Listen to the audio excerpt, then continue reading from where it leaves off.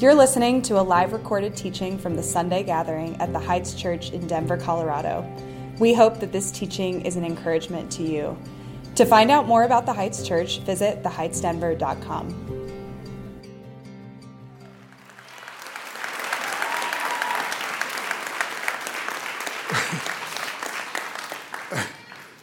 Sorry, that means so much. I'm also my wife is trying to get out with our 4 kids right now, so I'm like, that's my wife. If you want to honor her, she's going right there.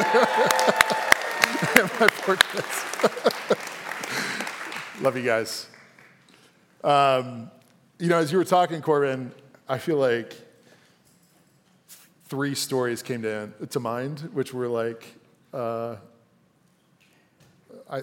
don't really want my time to count yet because this is a response to what you said and it's not the actual sermon itself. The first was, I said this in the first time, but the first was that I failed a church planning assessment back in 2009. And it was the same thing. I was told to not do ministry at all, like just go get a normal job. Who do you think you are?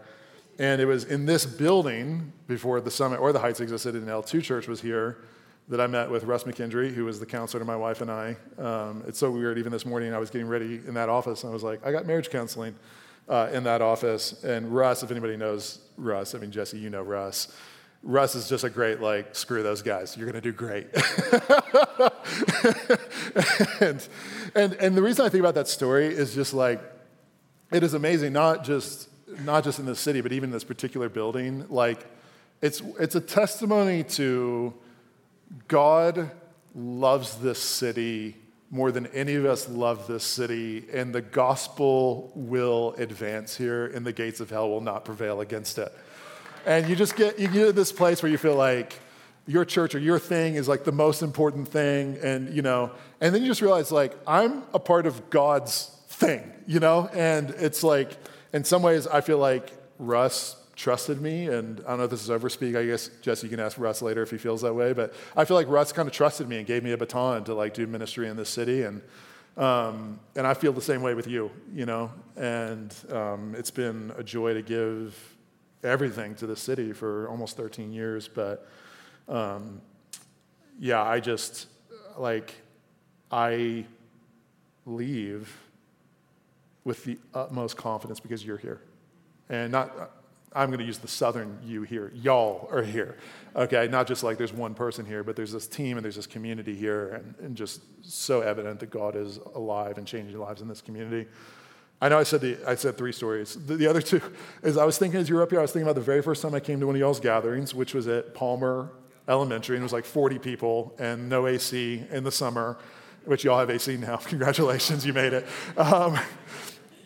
That's a major milestone in the church planting journey is AC. And just being it was so evident, this is going to be great. It's going to be great. But even before that, the story that was coming to my mind is when y'all were 10 people and you had a core team and somebody left poorly and told you this isn't going to work.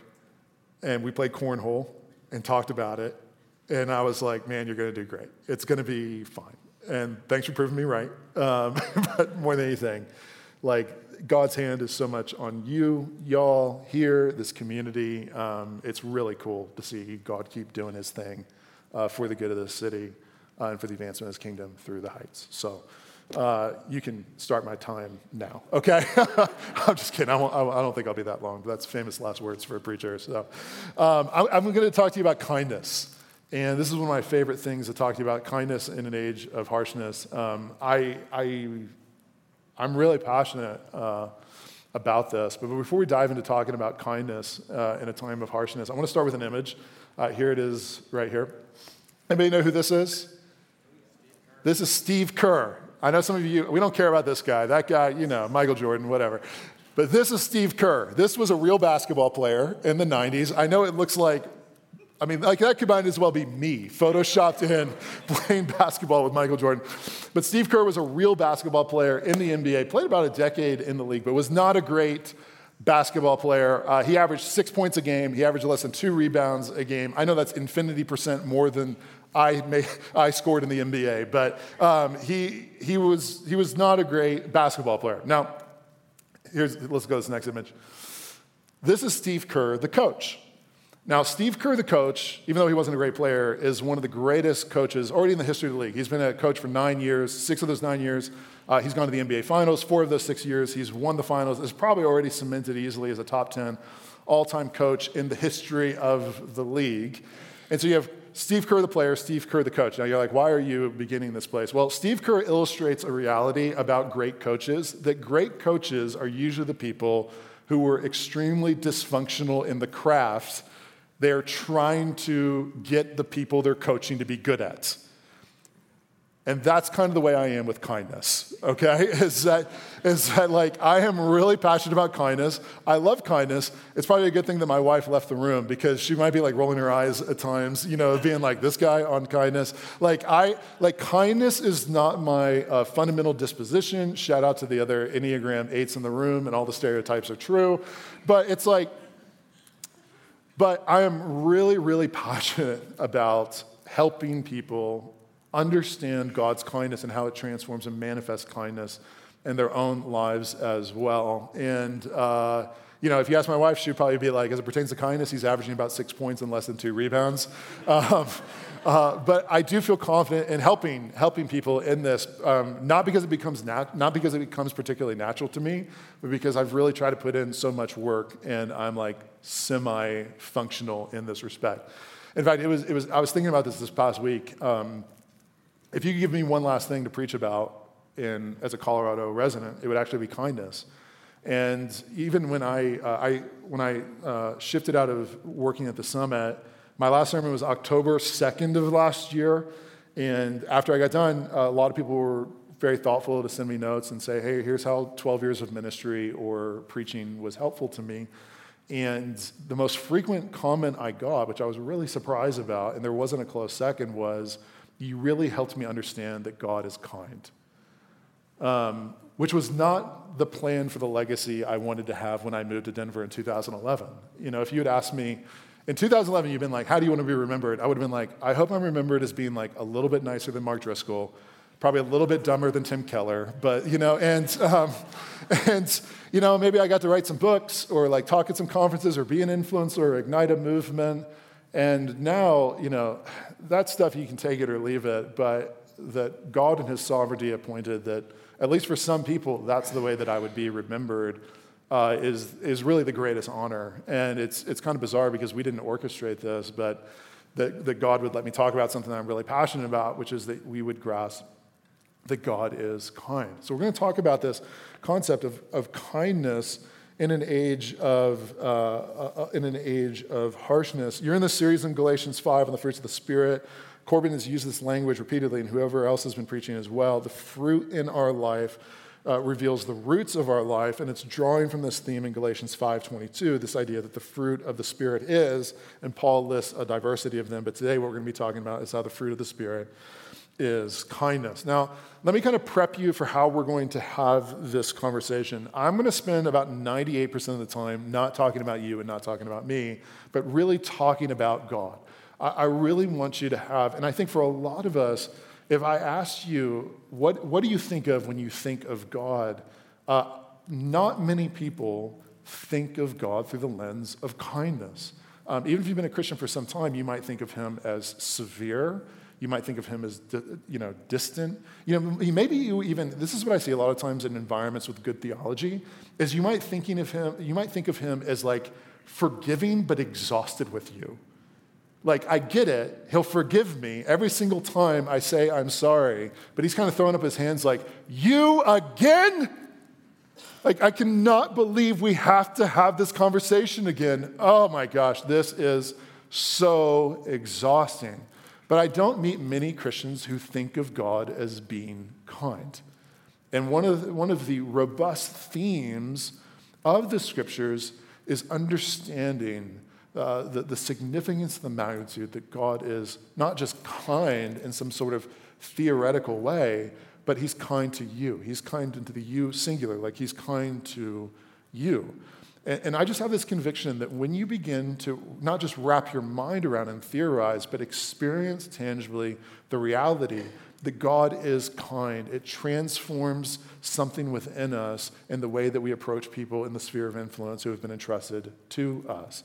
That's really Paul's reasoning in Galatians 5. And I'm just trying to help you understand. Here's where I'm going to spend most of the time just talking to you about God. Here's Paul's reasoning. He's telling us, okay, this is the idea of fruits of the Spirit.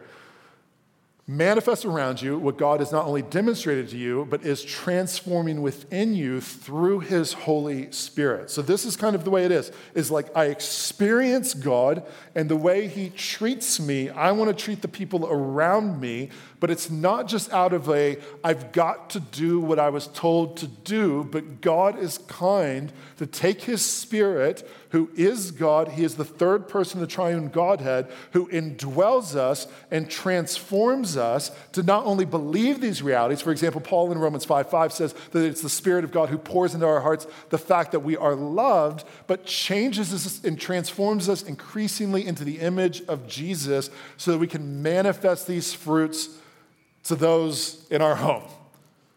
Okay? Like God is so kind, not just to tell us what to do, but transform us so we can do it. He doesn't just give us the destination, he puts the fuel in the tank to get there. That's Galatians 5. So when we develop a robust understanding of God's kindness towards us, we will manifest and mirror his kindness to those around us. So we're going to talk about God. That's almost who we'll exclusively talk about, but not because I hope this is devoid of application from the way you treat your spouse or relate to your kids or go to work tomorrow, but because I just actually think the most practical thing we can do is talk about the God who is kind. So we're talking about 3 truths about God's kindness. And I think this is particularly crucial because we do exist in a cultural moment where the term kindness has been a bit hijacked. And some of you are like, oh, we're going to talk about kindness, right? Because it's been hijacked, it's been reappropriated, it's been commercialized. Anybody seen like a Be Kind t-shirt or mug? Anybody get cut off in traffic on the way here this morning by somebody with like a Be Kind bumper sticker? Like some of you were given the finger by somebody on Colfax with a Be Kind bumper sticker on their Subaru, right? You're just like, man, this is everywhere. And we can get cynical towards this. And I think as we have a conversation about kindness, it's crucial for us to define our terms because that word has been so overused, we can have 2 extreme responses to it, neither of which are going to be helpful. For some of us, we are so jaded by the person we know who is the least kind person in the world, projecting through their t-shirt, be kind, be kind, be kind, be kind. We're just like, this is some sort of Gen Z, weak-stomached, snowflake stuff, like real men are tough, right? They're not kind, they're tough. Okay, we don't want to do that because the scriptures define God as being kind, and I want to be like God.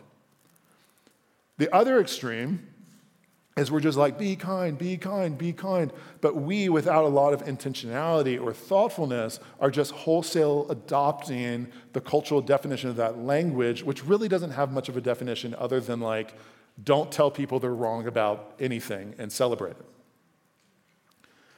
We have to exist in a third and truer and better way where we have to ask ourselves, like, here's the question I always think to myself.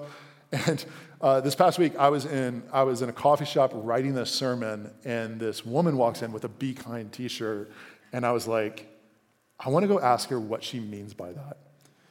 I did not. I wasn't like afraid of I wasn't like, this is going to be confrontational, but I like had a meeting in 5 minutes. I was like, this is going to be more than a 5-minute conversation. But I was like, that's what I think to myself. Like for thoughtful Christians who see this language of be kind, be kind, be kind, we shouldn't dismiss it and we shouldn't wholesale adopt it, but we should actually ask this question of it, well, whose definition of kind? Whose definition?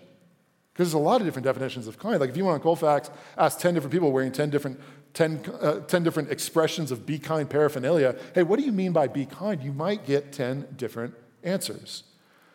And so consequently, as a Christian, when we see that the scriptures testify to the reality that God is defined as being kind, we should say to ourselves, oh, okay, well, if the God who loves us and saves us, if the God who is the most powerful, most beautiful, most pure, most brilliant being in the totality of the cosmos possesses the quality of kindness in his character, then that's the definition that I want to manifest in me and through me to the sphere of influence that's been entrusted to me. That's why then we're going to kind of wrap our mind around, okay, how do the scriptures testify to the reality that God is kind? So 3 truths about God's kindness. Let's start here as Paul unpacks, all throughout Romans, Paul unpacks the reality that God is kind. But in Romans 11, he makes this really interesting observation. So first, here's what we're going to see. We're going to see that God's kindness is nuanced. God's kindness is nuanced. Paul says this in Romans 11. Note then, and if you translate that literally, he's basically saying, like, look at this, focus on this, meditate on this reality that God is kind. Note then the kindness and but what's the next word there? Severity of God, which is already interesting because we exist in a cultural moment where it's like you get to be kind or severe, you can't be both, but God possesses both qualities in the same person. Note then the kindness and the severity of God. Severity toward those who have fallen, but God's kindness to you, provided you continue in his kindness. Otherwise, you too will be cut off. Now, particularly, all of Romans is complex. Particularly the end of Romans, it just gets increasingly more complex. Thanks, Paul. And as you know, we're not diving into the nuances of what Paul is contextually talking about here, where he's trying to wrestle through the relationship between Israel and the Gentiles and their understanding of salvation, things like this. But here's the big takeaway you should hear, is that God's kindness is way more nuanced than the commercialized expressions our culture exists, our culture produces when they mean kindness. God's kindness is nuanced. Like, think about this. Here, I got a question for you. Is God kind? Yes. Okay. Here's the second question. I don't know if you'll feel as confident to yell your answer here, okay? Because it took me like 30 minutes, and then I sent this to Corbin, and I was like, do you agree with this before I say this? Okay. Is God kind to everyone? Are you sure? Because he just said kindness towards some and severity towards others. Right? Like we feel like we're supposed to say yes. It's funny, in the first service, I don't know if y'all are just a nicer group. The second service was like, no! Or the first service was like, no. So I don't know. Y'all are a good balance, I guess. And I understand, I'm not trying to do the bait and switch. I know it's always like that scary thing in church when a preacher asks a question, like, never raise your hand, never say anything because he's trying to get you. I'm not trying to get you. I'm just trying to help you understand, there's some tension in that question of I don't know, he's kind of more nuanced than just a simple yes or no. And maybe it's helpful to make a differentiation in his kindness in the way that the scriptures do, that maybe there's a differentiation that we could define as his universal kindness and then maybe his particular kindness. Because there is something universal. Like for any of you who said, yes, yeah, of course, there are scriptures that testify to the fact that God is universally kind. Does he make the rain fall on the just and the unjust? Of course he does. Is that his kindness? It is. Does he give everybody the gift of the breath that fills their lungs and sustain them even though they spend a third of every single day, hopefully unconscious, recovering from the day, and they do nothing to protect themselves or sustain themselves, but he wakes them up the next day and they have no mindfulness that God is sustaining them? He does. Could you be an atheist and could you hang out with all your atheist friends and laugh at the fact that anybody would believe in a God, and then that very existence of the God that you deny has given you the gift of not just breath that fills your lungs, but skills and aptitude and connections and growing up in a time and a place where you can make $1 billion and have the startup you find and sell it to Apple and then spend your weekends at your lake house and jet skiing, and you don't think anything of God whatsoever, and will he let you get up the next day? He will. Is that kind? Yeah. It is. It is. It is. It's tremendously, it is way more patient than any of us are. For any of us, we're like, did you get my gift? Did you get my gift? Did you get my gift? Did you see it? That's why, sometimes, I love sending people Uber Eats gift cards, but that you find out too much because you know when somebody received it, you know when they opened it, you know when they received. I'm like, it's too much power. I don't want to know all this because there's something in my heart, even though I love being spontaneously generous like that, to be like, did you get it? Oh, I know you got it. So you're going to say thank you? Are you going to say thank you? And God isn't like that, is he? God's just like, hey, get up and don't think anything of me, and you'll get up the next day. Wow, he's kind. But is he particularly kind to everyone? Well, I mean, if you believe what Romans 11 says, which I think he says, no, there's actually, in a particular expression, there are some who will experience his severity, and there are some who will experience his kindness. And I think what Paul has in mind here is as it pertains to salvation, that what we say about the finished work of Christ is exclusive in nature and the consequence of the way we answer the question of whether or not we have received the forgiveness of Christ and walking in fellowship and under the lordship of the God who loved us and made us and gave us these gifts is the difference, makes all the difference in the world. And to not know him or love him or surrender him is to be on a path to experience the severity. But when we say yes to Christ, there comes the yes of the experience, to experience God, not just as kind in a vague or distant way, but personal. That he's kind, the experience of the fruit of salvation is a transformation in relationship with God from severity to friendship. Not just forgiveness, but friendship and companionship and care and belovedness and adoption and shepherding and being fathered in the way we yearn to be fathered. And so I say that on the front end for two reasons. One, this is just we have to be nuanced and thoughtful. I think sometimes, even in our small groups, we can kind of adopt the overly simplistic language of the culture when we understand that God is actually infinitely more complex, and we want to let the scriptures define the way we understand his character and his nature. Two, I said two things, but I'm actually going to say three things. Two, I would just say, now's the moment, if you are not sure where you stand with Christ, to say, I want to acknowledge you. It was silly for me to live a life that I've been given and ask no questions about the one who gave it to me. And I wonder how I relate to him, and I wonder where I stand for him. We're making explicit to you that Christ is calling you home so you don't have to have any questions about your experience of who God is. And that you don't have to wonder if he's severe or distant or where you spend eternity, but rather you experience him as kind.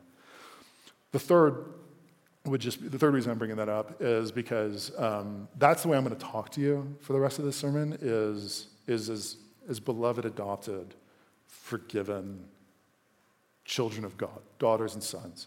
Because that's the way that Paul is going to talk in the rest of these verses. So I just want to give some explanation for where we're going. So God's kindness is nuanced. Two, God's kindness in our sinfulness.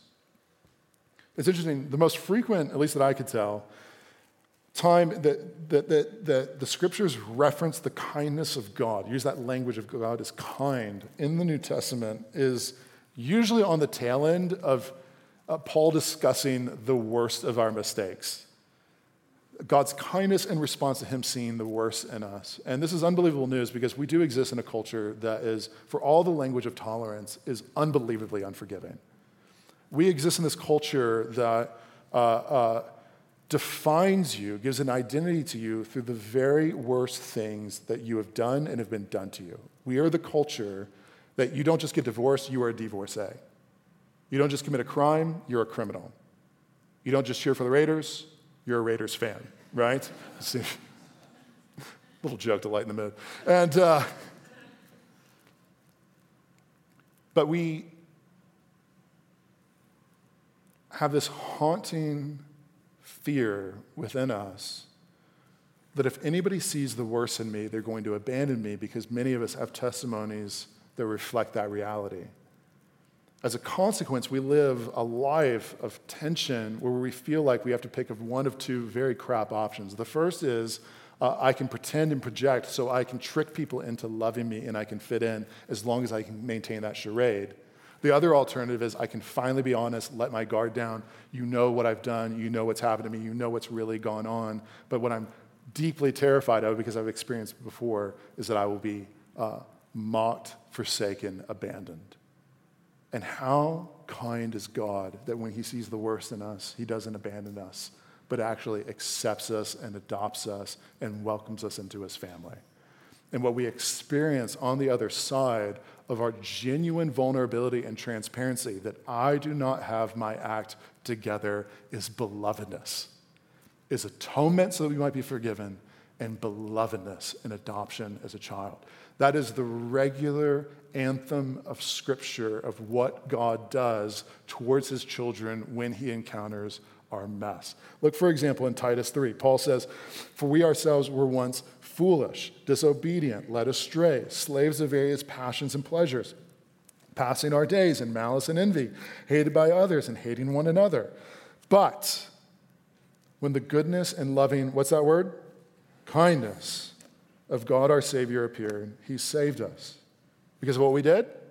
No, not because of works done by us in righteousness, but according to his own mercy. He loves you because he loves you. You ever thought about that? Like, he loves you because he just wants to love you. He's kind to you because it's just in his nature and character. You didn't trick him.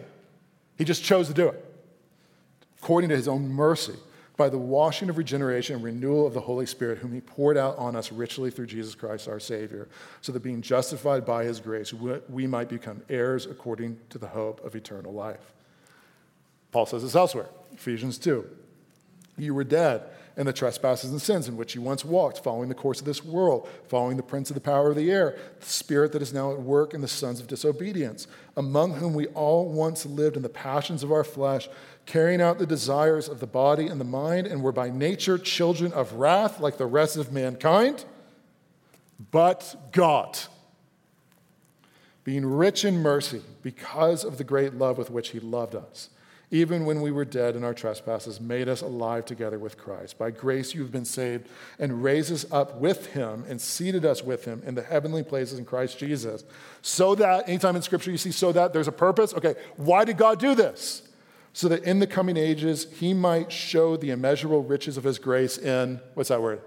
Kindness toward us in Christ Jesus. God loves showing off his kindness in response to our messiness. It's not a burden for him. It's not an intrusion upon him. This is hard for us to wrap our mind around because for any of us, we like the idea of kindness, but our kindness has limits, doesn't it? It's like you get 3 tries, and then the 4th, we're going wrath, right? Like, I was thinking about this. I'm a parent. As you saw, I'm a parent. I have 4 kids, 9, 6, 3, 2. I am surrounded by need all the time. And I love being a dad. It is not an intrusion. I love it. I'm aware that this is like a short season in my life. I will miss it when they're old. When they move out and there are no needs, when the mess leaves, so does the magic, all that type of stuff, okay? I get it.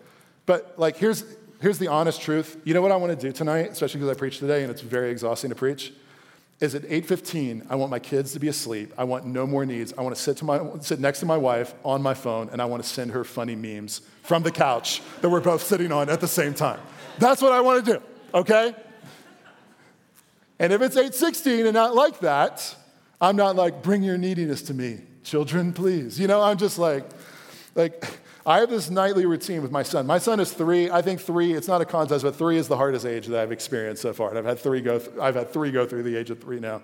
And my son in particular, oh my gosh. So my son's name is Bear, which we didn't intend it this way, but it became almost like a prophetic naming because his personality matches his name. And this dude has strong opinions about everything. I don't know where he gets it from, but he is just like, oh my gosh. Okay, so, and if you saw him, if any of you saw him, he had these Spider-Man socks pulled up right over here. He loves these Spider-Man socks. He loves Spider-Man. They're supposed to fit like a 10-year-old, but he saw them and he wears them all the time. He wears them to bed, but because he's 3 wearing 10-year-old socks, the socks get twisted around, which normally isn't a big deal unless it's bedtime, because then he rolls around in his bed and the socks get messed up. So here's what happens is that I will put him down. Here's what's going to happen tonight, okay? I'm going to try to have it not happen, but if it's like the previous nights, here's what's going to happen, is I'm going to put him to bed and I'm going to tuck him in. I'm going to say, "Good night, bud." But he knows and I know that's a lie. We will be seeing each other shortly, okay? I don't mean it. He doesn't mean it. We'll see you in 5, okay? So I'll go back down, and after 5 minutes, be like, Dad, my Spider-Man sucks. My Spider-Man sucks. Now, the first time, and probably particularly today because I preached on kindness, I will be like ready to come in, but it's okay. You know, it's tough being little, and God has entrusted you to me, and here you go. Turn. Good night, bud. Love you. Now, that's a lie too, okay? So the first time it doesn't work. Now, he'll call me a second time, and he'll be like, Dad, my socks. Okay. Now, I go deeper in the well at that point. You know, I'm thinking to myself, okay, I'm getting a little frustrated. I'm getting a little angry. I want to be alone.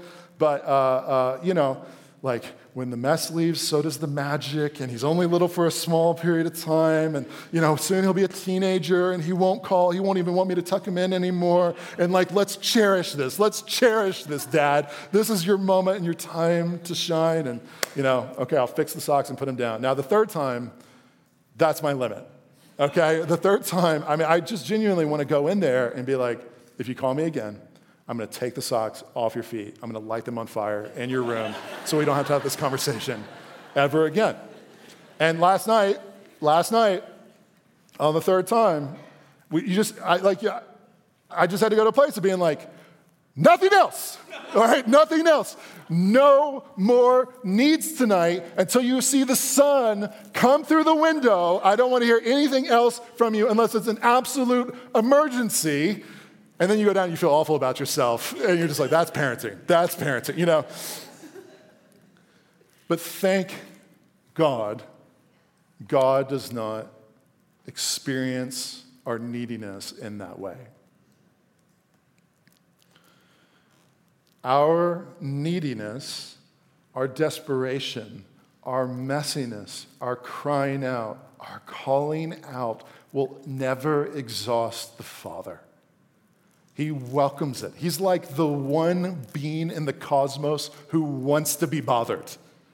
It's so other because, you know, for all of us, and particularly when people get power, they architect their entire lives around, like, how do I get away from neediness as much as possible? And our Father isn't that way. Like, you'll never bother him. If you call out for him in the middle of the night, he specializes in times such as those. And I'm trying to emphasize this because what a lot of times can happen is that Satan, who Jesus describes as an accuser, can bring the voice of accusation, which you should even have discernment to the voices in your head you're listening to, this accusation that your messiness is too much for the Father and he is exhausted with you and is like, rolling his eyes and coming in the middle of the night being like, I can't believe we have to have this conversation again. That accusation is from the accuser, not the Father.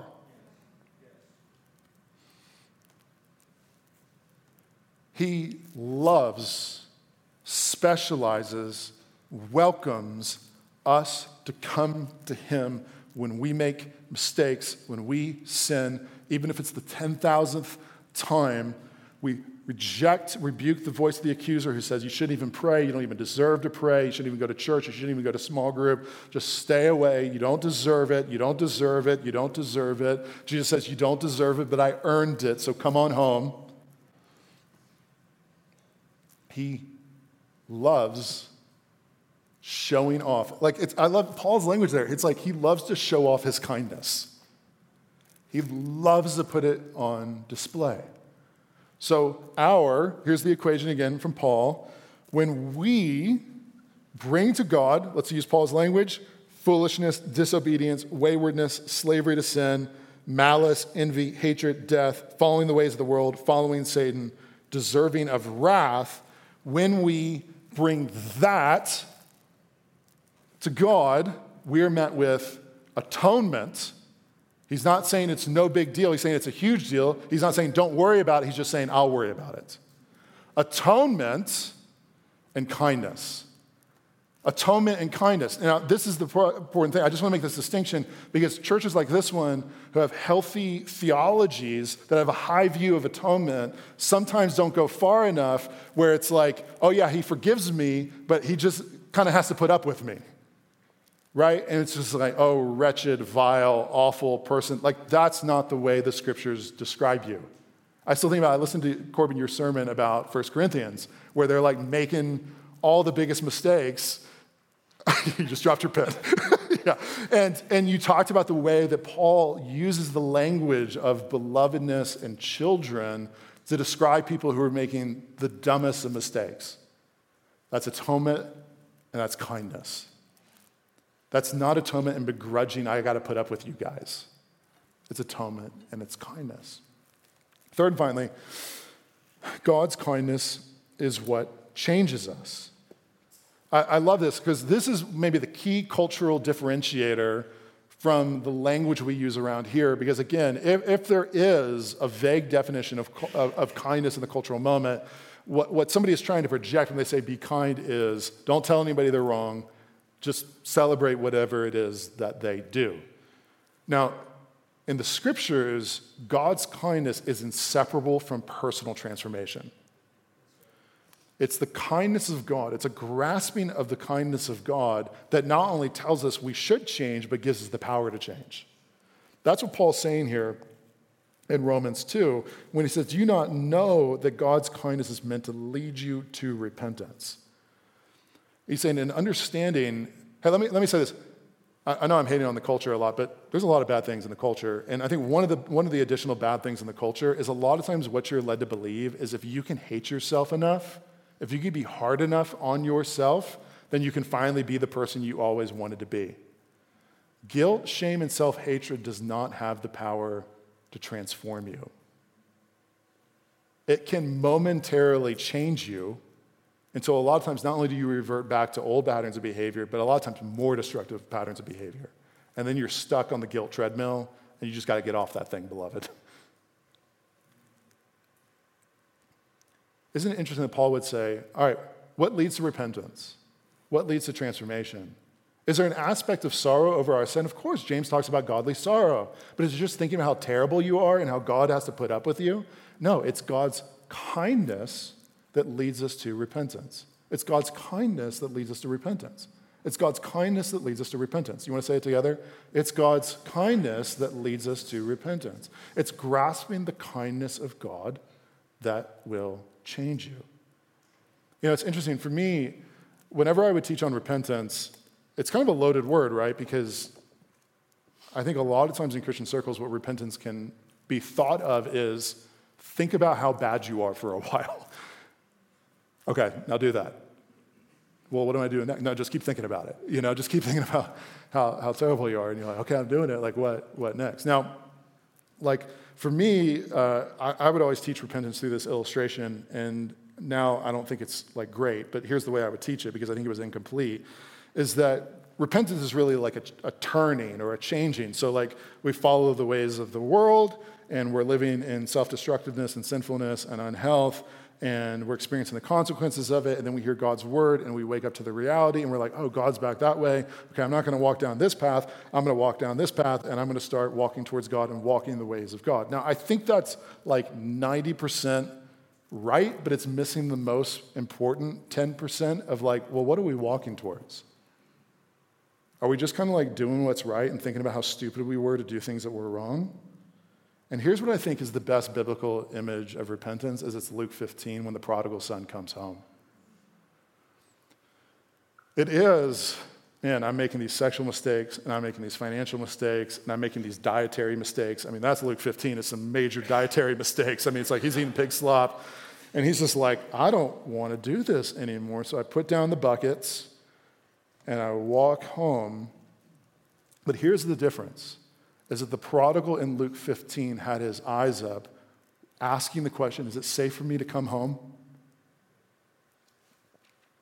Like when I see the Father, is he going to beat me?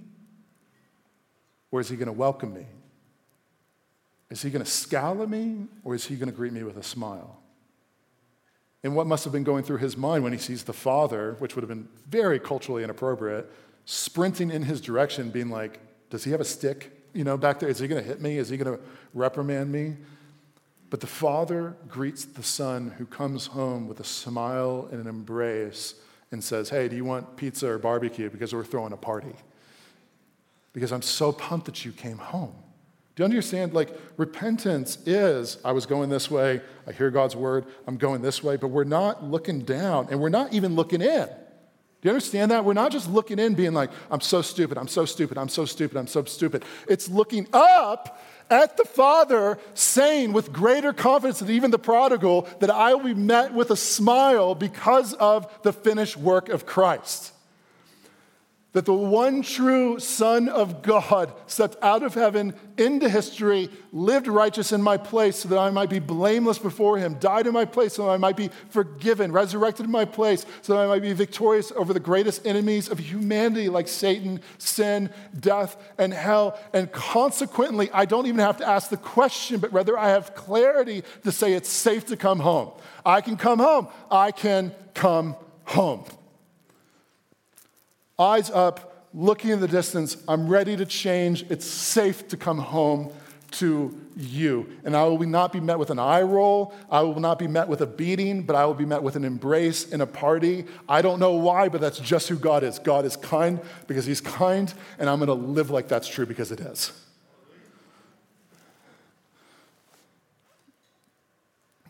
I just want to say this again. Maybe the power to change the thing that's been so hard to change in your life is not you just beating yourself up more or getting in some quote-unquote accountability group where a bunch of dudes, make each other feel awful. Maybe, here's the thing. What if God's kindness actually is the power to change you? What if God's true in Romans 2? And I think he is. So with all that said, let me ask two questions, and then we'll be done here. Oh, actually, I do want to read that quote. I forgot about it the first time, but here's what Charles Spurgeon said about this, which is a great way to end a sermon, right? He said, when I thought God was hard, I found it easy to sin. But when I found God so kind, so good, so overflowing with compassion, I smote upon my breast, which I love that expression, to think that I could have ever rebelled against one who loved me so and sought my good. So let me ask you two questions, and then we'll be done. As we transition to a time of prayer, one, what is God's kindness calling me to receive? So what is it, maybe there's an area in your life where you're just not receiving what the scriptures have said that are true about the way that he approaches you and encounters you, particularly when you bring to him your messiness and your sinfulness. What do you need to receive? And then what do you need to give? Okay? How is it that the way that you've experienced God has been to transform the way that you maybe relate to and encounter somebody around you? So maybe God brings to mind through his Spirit your kids or a spouse or a difficult family member. And here's what I would encourage you with. If God brings somebody to mind, I would really encourage you to write that down or tell somebody maybe you came with just to don't view that as accidental. Don't view that as accidental. View that as an invitation to be thinking and pressing into how do I not just hear but apply this and obey this in my life. So I'm going to pray, and then we'll transition to a time of response. Father, very thankful for this opportunity. It is your kindness even to be here, and thankful for your kindness to the men and women who are here today. I pray that you would be with them. I pray that you would help them tangibly anew experience their kindness. And I pray that right now, your Holy Spirit, who is birthing the fruit of kindness within us, would give us clarity of mind of how and where we should do that. Before we jump to what we're supposed to do, I pray that we would first meditate on, is that what we're experiencing from you? And then second, would you bring to mind people that we want to transform our disposition towards? And maybe they're people that are easy just to be harsh towards or sarcastic towards, or, maybe, I don't know why you're bringing this in mind, but I always just think about how spouses a lot of times can just resign that I tried kindness and it's not going well, and so sarcasm and anger and distance and cold shouldering is kind of the way that the environment of our home. I pray that you would melt that and produce warmth that comes from your heart. lead us now to know how you want us to not just be hearers of the word, but doers of the word.